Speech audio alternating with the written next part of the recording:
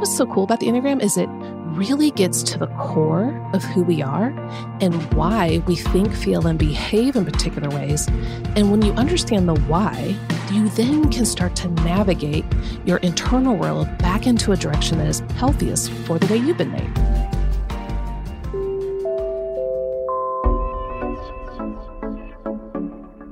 Welcome to Teach Me Something New. I'm your host, Britt Morin, and this is a production of iHeartRadio and Brit & Co. All my life, everyone's told me I should focus on being good at one thing. But the truth is, I'm curious about a lot of things. But how do you learn about everything? The answer? Make the world's best experts teach you in less than an hour. So come along with me as we all learn something new.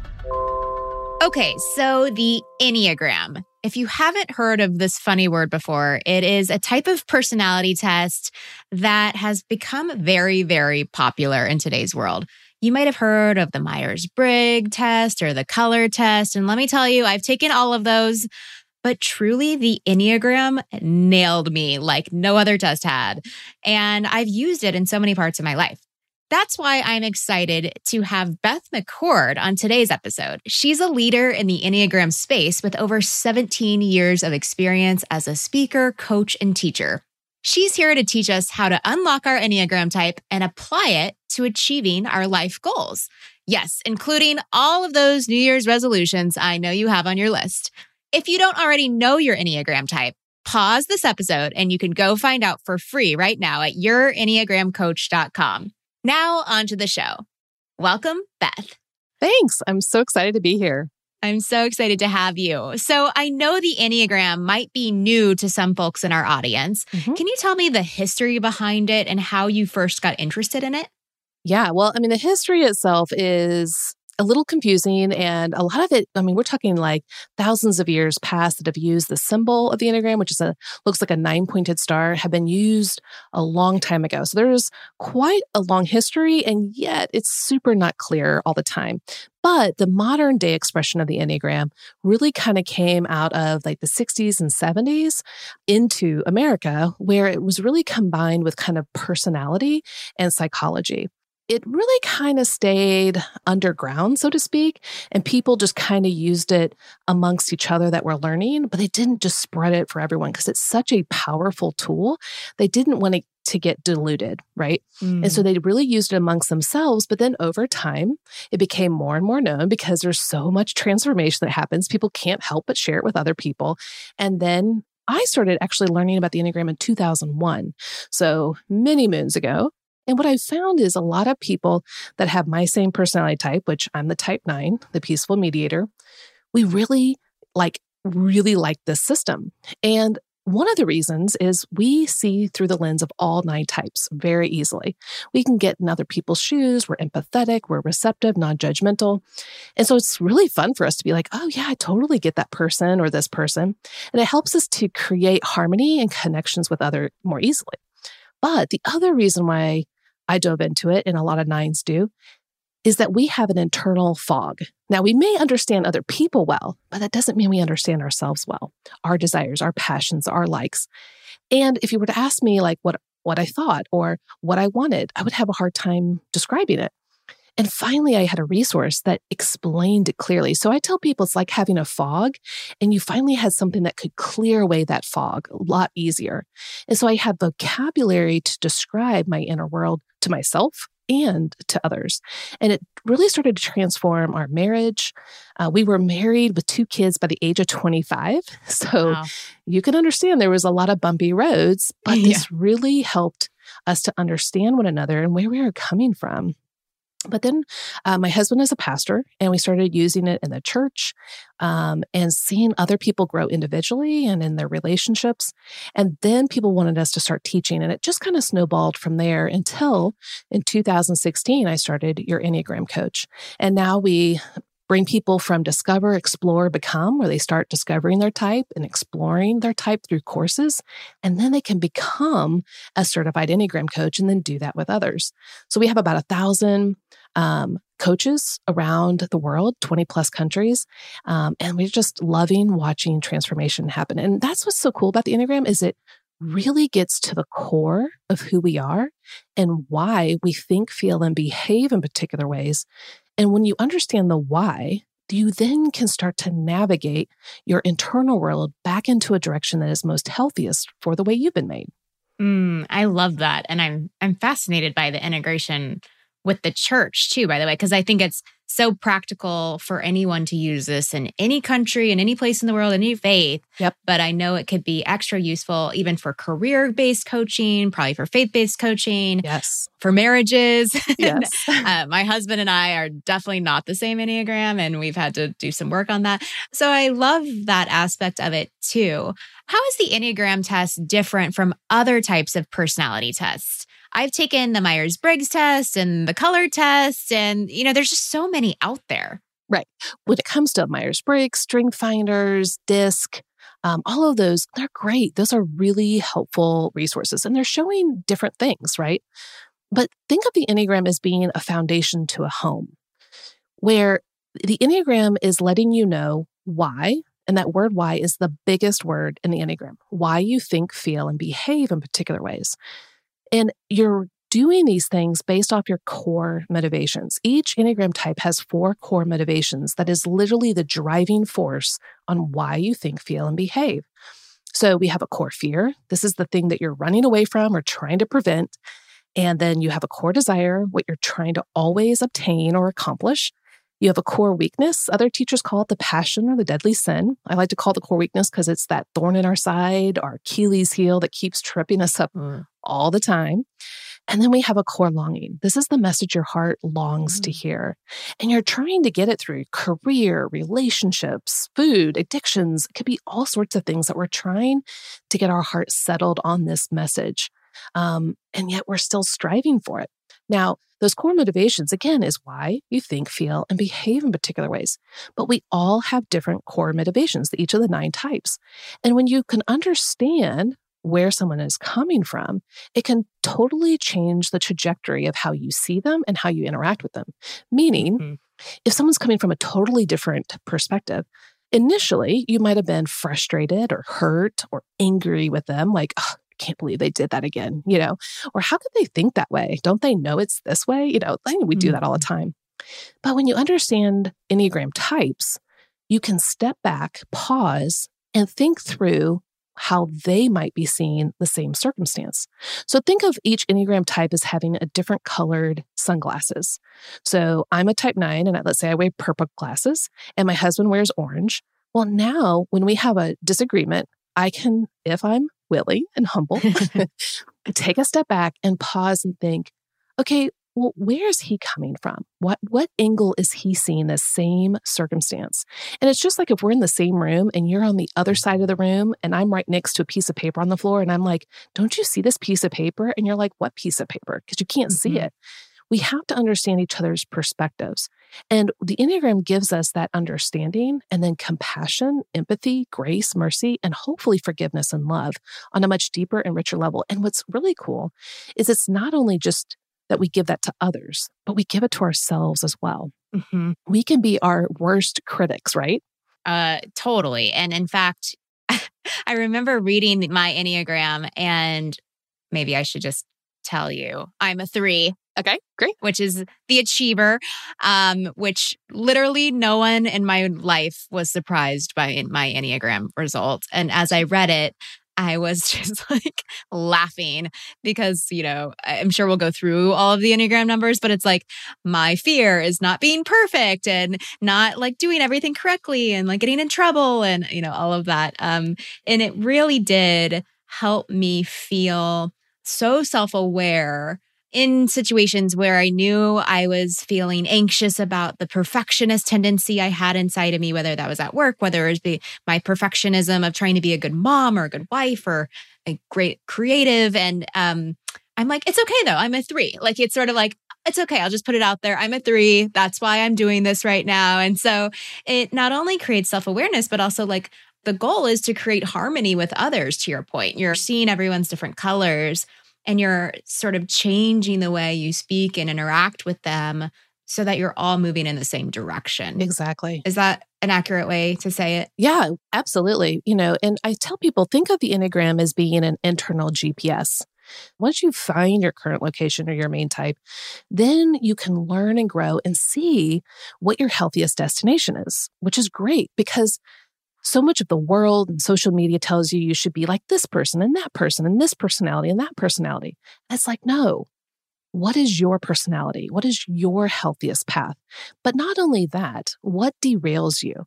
What gets you off your path? What if this tool allowed you to see, yes, as a type 9, which is me, when I'm struggling, I am going to veer off course and fall into similar common pitfalls time and time again. What if I saw that as a resource, as a help? Meaning, what if I put rumble strips inside, like on the highway, that wake you up and alert you when you're going off course? What if you saw that, oh, I'm starting to accommodate to everyone. I'm starting to lose my voice as a type 9. That means I am going in an unhealthy direction for my type. Now, I can either beat myself up and shame myself, but really what that looks like is me taking the wheel and literally plummeting me into the ditch, right? When we shame ourselves and condemn ourselves, it's not like all of a sudden we're healthy, right? No, it actually makes us worse. So what if this tool alerted us and we started to have compassion for ourselves? We understood that we really want the best, but things get us off track. We have these core motivations. We have these fears and desires that either are being met or not being met. And what if we had that rumble strip to say, hey, something's going on. Do I need to ask for help? Do I need to read something? Do I need to pray? What do I need to do right now to get myself gently back into the healthiest path? Instead of jerking the wheel back into the road or jerking the wheel back into the ditch, how can I gently guide myself into a healthier direction? And the Enneagram is going to clearly show you what it looks like to be healthy for your type and what it's like to not be healthy. And that can be hard because it is a non-judgmental friend. It is going to tell you like it is. So you just got to be ready for that. But if you can not focus just on the negative, but focus on the positive, the hope, where you were created to be, to thrive and to bless others, that's where the real power of the Enneagram can be.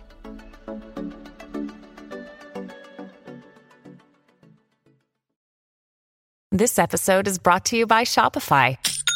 Forget the frustration of picking commerce platforms when you switch your business to Shopify, the global commerce platform that supercharges your selling wherever you sell. With Shopify, you'll harness the same intuitive features, trusted apps, and powerful analytics used by the world's leading brands. Sign up today for your $1 per month trial period at shopify.com/tech, all lowercase. That's shopify.com/tech. Hey, it's Kaylee Cuoco for Priceline. Ready to go to your happy place for a happy price? Well, why didn't you say so? Just download the Priceline app right now and save up to 60% on hotels. So whether it's Cousin Kevin's Kazoo Concert in Kansas City, go Kevin, or Becky's Bachelorette Bash in Bermuda, you never have to miss a trip ever again. So download the Priceline app today. Your savings are waiting. Go to your happy place for a happy price. Go to your happy price, Priceline. When you need mealtime inspiration, it's worth shopping Kroger, where you'll find over 30,000 mouth-watering choices that excite your inner foodie. And no matter what tasty choice you make, you'll enjoy our everyday low prices, plus extra ways to save, like digital coupons worth over $600 each week. You can also save up to $1 off per gallon at the pump with fuel points. More savings and more inspiring flavors make shopping Kroger worth it every time. Kroger, fresh for everyone. Fuel restrictions apply.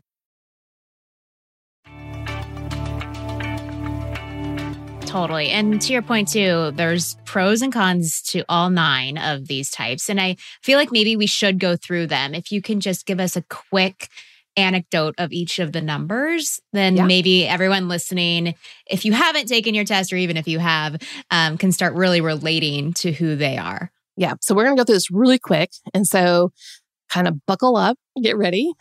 So the type 1 is the moral perfectionist. The type 1's fear being bad, evil, corruptible, and wrong. They desire to be good, balanced, ethical, and right. But they struggle with the core weakness of resentment. And resentment means that they can clearly see where there's mistakes. The inner critic, they have a loud inner critic, like a megaphone at their ear. And it's berating them all the time with all the imperfections of the world. And it will not stop. so they feel resentment that doesn't anyone else see this? Like, am I the only adult here that is making things good and right? And so resentment can come up, but they long to hear, their core longing is to hear you are good. Now, the type 2 is a supportive advisor, and they fear being not having worth, value, to not be loved or wanted or appreciated, to be dispensable, and definitely the fear of being rejected. Now, they desire to be loved, wanted, and appreciated, but they can struggle with the core weakness of pride. Now, pride for the 2 means that they see everyone else's needs and emotions and negate their own. And they're just trying to move confidently in other people's lives and show them, hey, I'm going to help you. Whether someone wants it or not, here they come. Because they long to be appreciated, to have others be grateful for them. Because to them, that means, oh, I'm loved. So what they long to hear truly is, you are loved for simply being you. You don't have to help and nurture everyone. Just for you, I love you unconditionally. And sorry, just to pause you there really quickly. Can we all be multiple types, or we have like one type? Good question. We have our main type, and then we have wings, and wings are the 2 numbers on either side of your main type. And the wings flavor your personality. Think of it like your main type is a steak, and you're going to season it with salt and pepper. When you season it in a healthy way, it's going to draw out the best of who you are with extra elements from those other types. I love the salt and pepper analogy. I'm a 3, but as you were talking about the 2, I was like, I long to be appreciated. Am I actually a 2? But that's my wing, right? It could be your wing. Exactly. And so now we can use our wings in an unhealthy way. So think about if we overseason, a steak, it's like, so we have to recognize that's why the Enneagram is helpful. Am I using my wings in a way that is enhancing what I can offer from my main type? Or am I in an unhealthy space or a struggling space and I'm using it in a not so good way? So yes. And then when you look at the symbol that looks like a 9-pointed star, and each type is connected to 2 other types through lines, kind of like if you saw a star. And you move to the healthy and the unhealthy attributes of both the numbers you're connected to. Now, remember, you only stay your main type, those core motivations of the main type, but you take on the attributes of some of these other numbers to give you clues and indications of if you're healthy and growing in health or if you're struggling. So that's in a nutshell of how we do actually have other types that do play a part of our whole makeup. But yes, you have one main type that remains the same. Okay. So go on. Yeah. So the type 3 is the successful achiever. Now, the successful achiever, they fear being exposed, failing, incompetent, inefficient. They desire to be worthwhile, to have worth, to be valuable, to achieve, to accomplish, and to have an image that people truly admire and to have high status and high regard. Now, what you had said earlier, and I'm going to get into the other part, but what you had said earlier about perfectionism, I just want people to realize, even though the type 1 is the moral perfectionist, all 9 types can be perfectionists. It's what they're perfecting that's different. Again, the why. So the type 3 would be perfecting their image, perfecting their accomplishments, their goals, making sure everything is done well and efficiently. So kind of like an external of perfectionist, like I care what other people think. Exactly. That I'm perfect. It's more of an image thing. Now, you still might want to be good and to do good. There is a subtype of 3 that looks very 1-ish, but the type 1 doesn't ultimately really care what other people think. They care what their inner critic says is good and right. The morals, the ethics, the procedures. And so that's where the 3 and the 1 can be very different, because the 3, like you said, it's about what others think and their image, whereas the 1, it's about the inner critic. So I just kind of wanted to clarify that for people to kind of hear. Yeah. And I think like how much of this is nature versus nurture? Because I have done a little bit of therapy and I know that like my parents rewarded me for straight A's and I got money for scoring goals in soccer. And so is my perfectionism and achiever Enneagram 3-ness embedded in my DNA? Yeah, it's kind of a both, but and different teachers have different opinions, but I would say most teachers believe that you are born with your personality. So think about you as a little baby wearing type 3 glasses. And so everything that you saw and experienced was from the perspective of a 3 child. And so when your parents rewarded you, you're like, this is amazing. And so you continued on that trajectory to get more accolades and awards or stars or praise. And it fed that. But if you grew up in a home that didn't have that, a type 3 could have said, I didn't grow up with that. And so I was always trying to get it from my coaches or my teachers. And so what you'll find is trauma or how you grew up doesn't create your type, it reveals your type. I see. Yeah. So that's where it gets a little bit more helpful. So now the 3's core weakness is deceit. Now, deceit here means that they're deceiving themselves into believing that they're only the image they present to others. And so they're wanting to put on a polished persona with whatever group they're with. So they'll shapeshift to become the most admired and high status and high regard with whoever they're with. And they really excel. But what they long to hear is you are loved for simply being you. You don't have to accomplish anymore. Just you. You're loved. I'm working on that in therapy right now. So yeah, exactly. This is all ringing so true. Yeah, totally. Yeah. And so then the type 4 is the romantic individualist, and they fear being emotionally cut off, plain, mundane, ordinary. They want and desire to be different, special, and their most authentic self. Now, they struggle with the core weakness of envy. And envy means that they feel like there's something defective and flawed inside of them and that others possess qualities that they lack. So think of it as like a puzzle, when we do puzzles during Christmas time or whatever.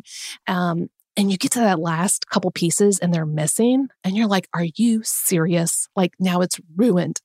And that's what a 4 feels like inside, that there's something defective and missing. But when they look at everyone else, they're like, but everyone else's life is full and complete. So they want to bring outside of themselves something beautiful, something creative, something different that others will appreciate and admire. But what they long to hear is that you are seen and loved for exactly who you are, special and unique. Which is similar to the 3. Yeah. You're seen and loved for who you are. Yes. So the 2, the 3, and the 4 are kind of similar. The 2 has to do with you are loved unconditionally. You don't have to nurture, support, and care for others. The 3, it's you are loved for simply being you. You don't have to achieve or accomplish or have high status. And the 4, it's you are actually seen and understood because they feel very misunderstood in their life. You're seen and understood for who you really are and that people love you for that. So it's similar. And many 4s are artists or creative types if you Can were be, to yes, very much so. extrapolate. And again, all types can be creative or artists. They're going to do it from their own bent. But yes, 4s, like what they do is they bring depth of emotion and creativity and beauty that a lot of us would not venture into on our own. And so they bring us into a whole nother depth that we can really appreciate. So our type 5s are the investigative thinkers. Now they fear being incompetent, incapable, unknowledgeable, ignorant, and depleted internally. So they desire to be knowledgeable, insightful, and to just be capable. So they struggle with the core weakness of avarice. Now, avarice usually means greedy with money, but it's different here in the Enneagram. What it means here is that they feel that they're going to experience catastrophic depletion inside if they interact with others too much. So what I help people to understand is think about the 5 as a cell phone. You plugged it in all night, you wake up and you're like, oh, I hope it's 100%, but it's like 20 to 25%. So the 5 only has about 20 to 25% interactive battery all day. So they have to ration out this energy level that they have when they're with others. And so if someone intrudes on them or surprises them or puts obligations on them that they weren't aware of, it's going to deplete them all the faster. So it's kind of like someone taking your phone and streaming Netflix. It's like, hold on. Yeah. I only have so much battery life. You go use your own phone. Welcome to life with my children, by the way. Right, yeah. And so 5s need a lot of time to process their thoughts and feelings alone. And that's where they recharge. And they want a lot of knowledge to feel confident that they can move forward. Now, they long to hear that your needs are not a problem. For them, they feel like their needs are big boulders. And if they ask someone for help, it's going to be detrimental to others. So they try to keep it to themselves and minimize those needs. Now, our type 6 is the loyal guardian, and they fear being without support, guidance, and security. And that's what they want is security, guidance, and support. And they struggle with the core weakness of anxiety. Now, anxiety, all types can be anxious, but for them, remember we talked about the type 1 having a loud inner critic? Well, the 6s have a loud inner committee. So it's a lot of voices chiming in from different directions and perspectives. Like, well, did you think about this? And then another one might say, well, what about that? Well, this could happen and that could happen. And did you plan for that? And what about this? And then all of a sudden it's like, I don't know what to do. What decision should I make? So they look outside themselves for security guidance and support and a belief system or person that they can trust. They long to hear you are safe and secure. Now, our type 7s are the entertaining optimist, and they fear being emotionally or having to deal with emotions, to be bored, to be limited, restricted, and missing out. So the true FOMOs of the world. Now, they desire to be happy, satisfied, and fully content. Now, for them, their core weakness is gluttony. And gluttony here means that they want to fill themselves up with stimulation and fun and exciting things. They're always thinking of the next best thing. But think of them as having a bucket inside that they're trying to fill to feel that satisfaction, but there's holes in it. So even though they're doing all this fun stuff, they're not getting fulfilled. But what they long to hear is you will be taken care of. Now, type 8s are the protective challengers. They fear being controlled, manipulated, harmed, vulnerable, and left at the mercy of injustice. And they desire to protect themselves and those in their inner circle. But they struggle with the core weakness of lust or excess. So for them, they're going to push themselves willfully on others in life to get what they need. Now, they get misunderstood quite a bit. And so I like to tell people they're not bulldozers, they're snowplows. So think of those big diesel snowplows in the Midwest and the North. If you have a foot of snow, you need these guys, right? Yep. But we need them to put the cars behind them, not in front of them or beside them. Right. So 8s can get very tunnel vision and just plow that path. But they're at their healthiest when they see others around them and say, I've got you, get behind me. I'm going to plow this for you. They're phenomenal at that. But they long to hear you will not be betrayed. And last but not least is my type, the peaceful mediator type 9. And we fear the being in conflict, tension of any kind, being shut out, overlooked, and in any kind of discord. We desire peace, harmony, and inner stability. But we struggle with the core weakness of sloth. And this isn't a physical laziness, though we are those type of people that love our cozy comforts. It's that we don't know ourselves. We go along to get along. We see others as more important than ourselves. So we negate ourselves and forget ourselves. We're slothful internally. And so what we long to hear is your presence matters. And that's the 9 types.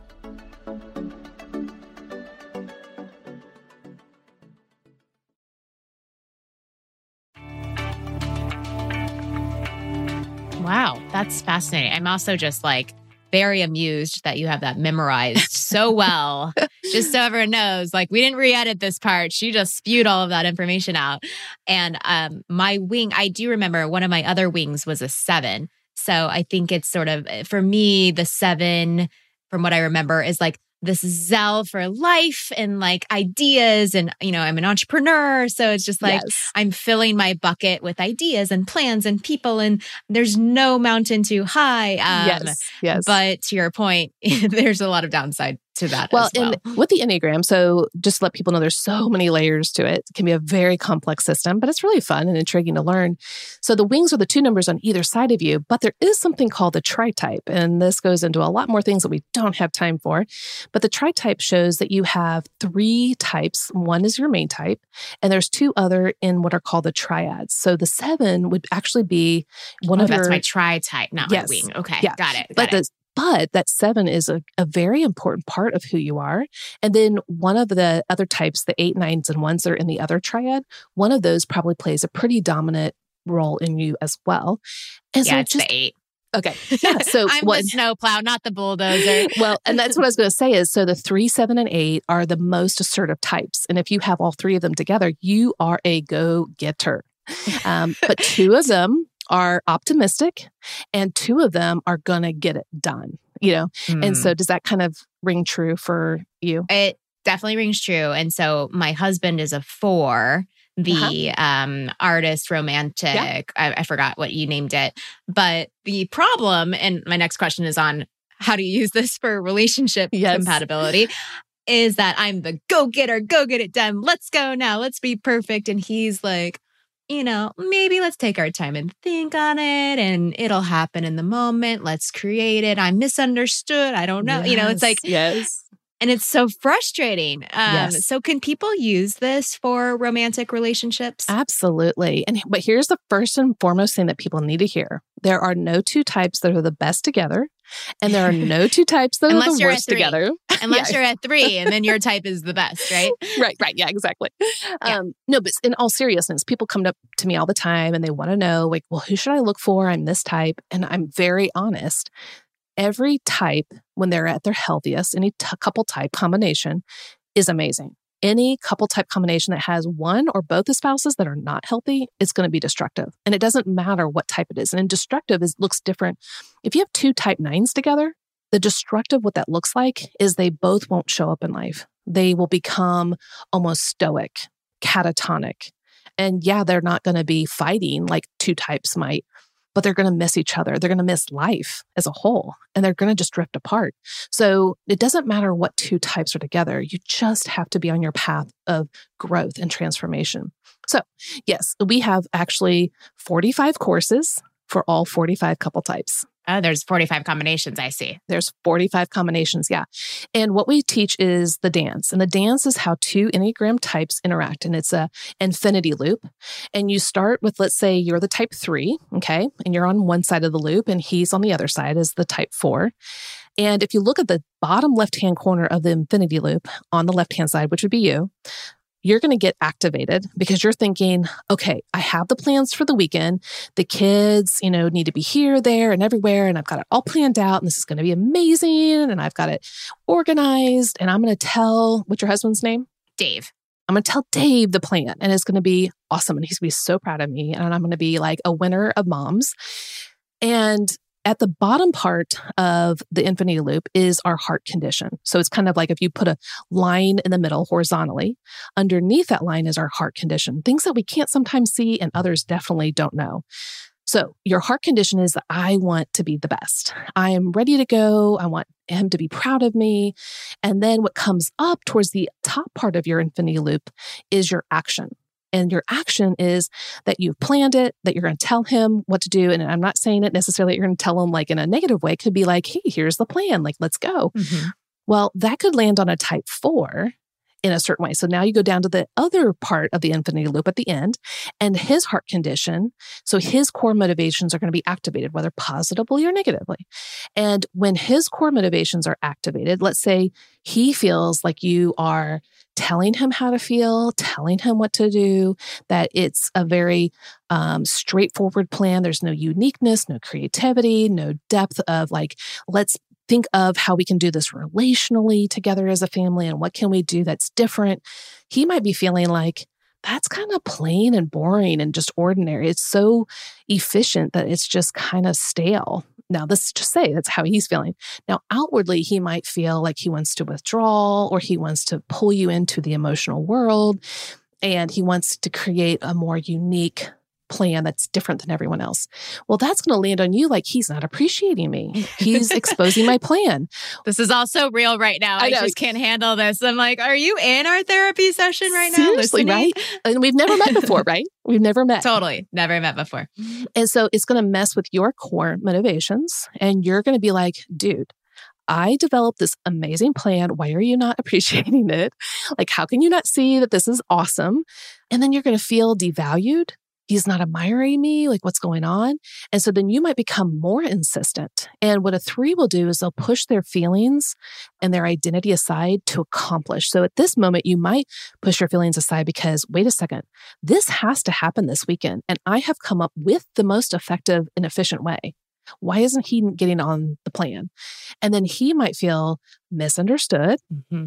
Why aren't you connecting with him with your emotions? Why are your emotions now pushed to the side for the sake of getting things accomplished? And so around and around this dance can go when we're not taking the time to fully see and understand one another. Now, that doesn't mean that we have to accommodate to everyone all the time, but if we can put on their lens, right? Take off our lens for a second and put on their lens, we can have the compassion and the empathy and start to ask questions like, hey, I have this really awesome, efficient plan, and I want you to be so proud of me. But I also know that sometimes when I tell you my plans, it can hit you in a way that you feel misunderstood or you haven't been seen or we haven't explored the way that you might do it. So can I lay out my plan and you be excited for me? And just being honest, right? We have to be honest. It's hard. Yeah. I want you to be excited for the plan that I had, but then I'll hand it off and hear how you can make it different and unique and how we can come together in this. And he would be like, oh my gosh, like, yes, I want to support you. I want to cheer you on, but I'm so glad that you see my side as well. And that's where the dance can change and it can become a more healthy dynamic. And that can be with your parents. It could be with your coworkers. It could be with your own kids, whoever. And yes, the Enneagram can be extremely powerful in relationships, but we have to start with ourselves first. It's exactly what you said. We literally had this conversation recently, which was that we're redecorating part of our house and I decided to take on the bulk of the work for, obvious reasons. And I started making all these plans and buying furniture and I spent maybe like 100 hours working on that's a lot. The design plans. I have like Canva templates. I've laid it all out. I've done the budgets, like everything. Yeah. And he was like so upset with me that he didn't get to participate. He didn't get to weigh in. I had thought I had asked him to weigh in, but I don't think I had done it emotionally enough. And so he just went on the attack. And I was like, hello, 100+ hours of work? Like, where's my gold star? Right, And yes. we literally, had to stop and we use this phrase, gold stars. Yes. Which is that he has to give me a gold star before we get into the conversation. Yes. and then it cues me to like bring up my emotion. Right. Because I can often be really apathetic towards him. So yeah, exactly what you said. Yeah, that's just so beautiful. And it totally makes sense to me because 4s have amazing aesthetics and design and creativity, but it's going to be very different and unique. And that doesn't necessarily flow well with a 3 unless they tap into their 4 wing. And so it could be even where a 3 might be like, I'm afraid to offer him say. Because what if he wants to take us in a direction that I'm like, that's really different. Like Totally. You know what I mean? And it's just not efficient. I'm like, but we have to do it now. Like we have to order the furniture by this weekend, right. And he wants to sit on it and think about it and like research more things. And I'm just like, no. Yes, so, exactly. Anyway, nailed it. I love it.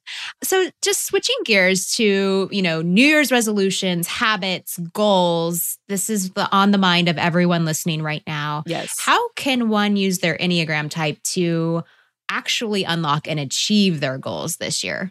Well, first and foremost, we have to recognize that we have hardwiring messages inside each of us that actually are false and derail us from these goals. And we don't even necessarily recognize them as false messages because they feel so real that we have to recognize what can sabotage, because we all get into the new year like, oh, I'm going to set these awesome goals. And then it's like a month in, 2 months in, it's like, we're not doing it. Now, for the 3s, that's not true.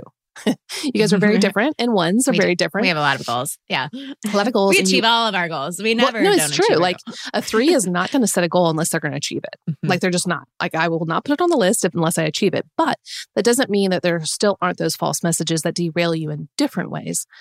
So, so each type is going to set goals for different reasons. So the type 1 is going to set goals that bring reform, making things better for themselves and the world. The type 2 is going to set goals of how can I best see people, connect with people, nurture people, support people. The type 3 is going to set goals to accomplish and be efficient and to be capable and to really better everything around them, to make things shine and to be radiant. The type 4 is going to set goals that really bring more depth, more beauty, more connection with their emotions and other people's emotions so that it's not superficial, that everything has real meaning to it. The type 5 is going to set goals where they're going to be able to absorb a lot of really good data and information and then have a path where they're going to bring a whole new sense, a whole new way of seeing things that others probably wouldn't have thought of because they can bring so much insight. The type 6 is going to set goals that are going to be very supportive of others, very committed, loyal, faithful, but also that's going to benefit them in their own security and sense of safety. The type 7s are going to create goals that are fun, exuberant, exciting, different in like a positive way. And they want everyone to join in. The type 8s are going to set goals. I mean, they are, like I said, the snowplow. They are going to set goals and they're going to go for it and just don't get in their way. Yep. Otherwise, you'll probably either feel it or hear it. No, but when they're healthy, they're going to set goals that really plow a path for others. And they're phenomenal at justice and seeing who the underdog is and supporting them. And the type 9 is really going to set goals that really bring everyone together, that glue, that peace, that harmony, that everyone feels special, everyone feels heard, and that we can do it all collectively. So those are going to be kind of the foundation to the goals, kind of the why behind their goals. And of course, it's not every single goal, but that's going to be kind of the undertone. And we want to maximize that. But then we want to also see what are the false messages that can derail you from achieving these really good goals that you yourself can bring to the world. And that's where the Enneagram can be really helpful in just kind of seeing what derails people. So each type has a thing that might derail them as well. And is that why most goals become unattainable or they drop off by February, for their New Year's resolutions? So like for the 9, for me as the peaceful mediator, let's say I set a goal to run every day and I'm going to start to, let's say, lose weight and get healthy and all that kind of good stuff. Well, as soon as it impedes on my family's schedules or desires, I'm going to fail. Because it's like, oh, well, they don't really want me to do it, or it's impeding on their schedule, or I want to make everyone happy. And so then all of a sudden I let go, I forego my goals because I want to make everyone happy. And you can see how that's a detriment. That's the sloth of the 9, the not seeing my own goals, my own passions, my own desires, and sticking with them and doing it in a way that is obviously a blending with other people, because that's what I would want to do. But why can't I stick with my goals? Well, it's because I'm afraid of conflict. I'm afraid of discord. So I'd rather just get rid of it and just be at peace with people. And so I need to recognize that part of me and honor it, but also stick with what needs to happen. Now, some goals we have to revamp. Some goals are unrealistic for seasons of life, and that's fine. But we have to understand, am I doing this for unhealthy reasons, or is there a good reason for me to change the goal or to do it differently? And I would say that for a 3, I'm guessing, I would derail from my goal if I thought I wasn't doing it well or I wasn't capable enough. I don't know. Yeah, absolutely. Yeah. So a 3, one of the biggest fears is being exposed as a failure. So if you've set a goal and you know you can't accomplish it or to the level that you desire or feel like you should, you might set that goal aside, maybe come back to it, maybe not, because then others are going to see that you didn't accomplish it. But a growth path for the 3 would be genuineness, authenticity, vulnerability of, yeah, you know what? This is a goal. That's a good goal. But on this side of heaven, I may not achieve it because it's pretty hard to obtain, but that's okay. I'm okay.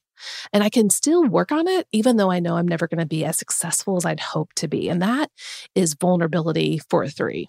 Well, let me just tell you, a couple of years ago, I was coming up with my New Year's resolutions and, they were always so big and almost even hard to track if I achieved them. Maybe this is the 3 of me coming out. So I decided to do this thing called Give It a Week, where I chose a new resolution every week. So for 7 days, I practiced this thing, or I learned a thing, or I tried a thing.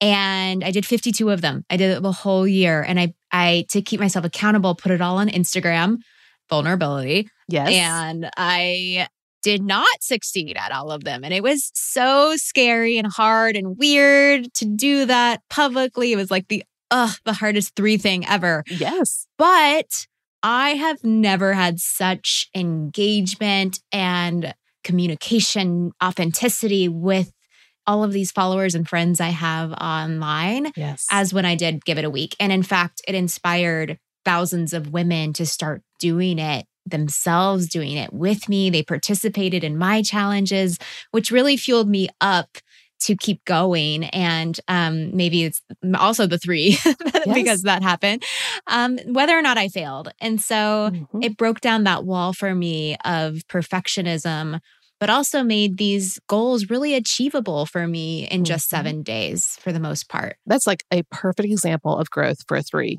And that's a perfect example of growth for any of us because all of growth is hard and it's uncomfortable and we want to get away from it. It's like it kind of bumps up against our core fear and it feels like we can't get our core desire. And then our core weakness pops in and it's like, oh my gosh, like, let's just call it a day, And so, but that's what we need to realize is we need to look at those moments that we did the growth and we experienced it. And on the other side, we find a sense of peace and joy and freedom and excitement that we've never experienced before. And it's like a real truth, like a real accomplishment. Mm-hmm. And that's what we need to look at. We need to go, oh yeah. So like for me as a type 9, the constant theme in my mind is my presence doesn't matter. My voice doesn't matter. And so my husband, I would push him into being the one that would do Enneagram like teachings like 10 years ago. Cause they don't want to listen to me. You're the pastor. Like they want to hear you. Mm. And then they started going to him more. And I'm like, I'm the one that knows the Enneagram. I'm like, why is everyone overlooking me? And it's like, oh, right. Cause I overlook myself. Mm. And I had to learn I need to speak my voice. I need to step up. I need to be confident. So moving towards the healthy part of 3, that's where I'm connected with 3, and to show the confidence. And when I did, it's totally blessed others by developing your Enneagram coach. We have, people around the world that are following what we have to do. And that's not the comfortable space for me, but the growth that I've experienced and the seeing the people transform is the biggest delight of my life. Mm-hmm. So I just encourage people to recognize when you're really growing, when you're really transforming, it's going to feel really uncomfortable and also simultaneously the most amazing thing. 100% agree. Well, Beth, this has been amazing. We usually like to share a homework assignment each week that our listeners can try based on the learning of the episode. So once our listeners know their Enneagram type, what's the next step in applying those learnings to their life? Yeah, well, there's several things that, we can offer. We have Exploring You. And that's a course, once you know your type, where I'm going to break down your personality, these bite-sized lessons so you can learn, stretch, and grow without being overwhelmed. Of course, we certify people that want to become Enneagram coaches. And then Instagram and our podcast are other great free resources for people to learn. But they might want to come to your EnneagramCoach.com. In the upper right-hand corner is the free assessment and start there. Love it. And I would maybe add on to that ask your friends and family what their Enneagram is so that you can start better relating to those around you. That could be a good next step as well. Beth, if our listeners want to find you and what you're up to, what's the name of your podcast and where can we find you on Instagram? Yeah, our podcast is Your Enneagram Coach, the podcast. And on Instagram, it's @YourEnneagramCoach. Love it. So easy. All right. Well, that is our show for today. Thank you to Beth McCord, founder of Your Enneagram Coach, for joining us. And if you liked this episode, please rate, review, and subscribe wherever you get your podcasts. Also, send it to a friend so they'll be in the know too. Thank you, Beth. Thanks. Thanks for listening to Teach Me Something New, a production of iHeartRadio and Brit & Co. I'm your host, Britt Morin. Find more information about each episode at brit.co/listen. You can also find me on social media. I'm @Brit, or follow us @Brit & Co. Teach Me Something New is executive produced by Allie Ives and Allie Perry, with additional production and sound design by Mark Lemmerjazy and Aaron Peterson.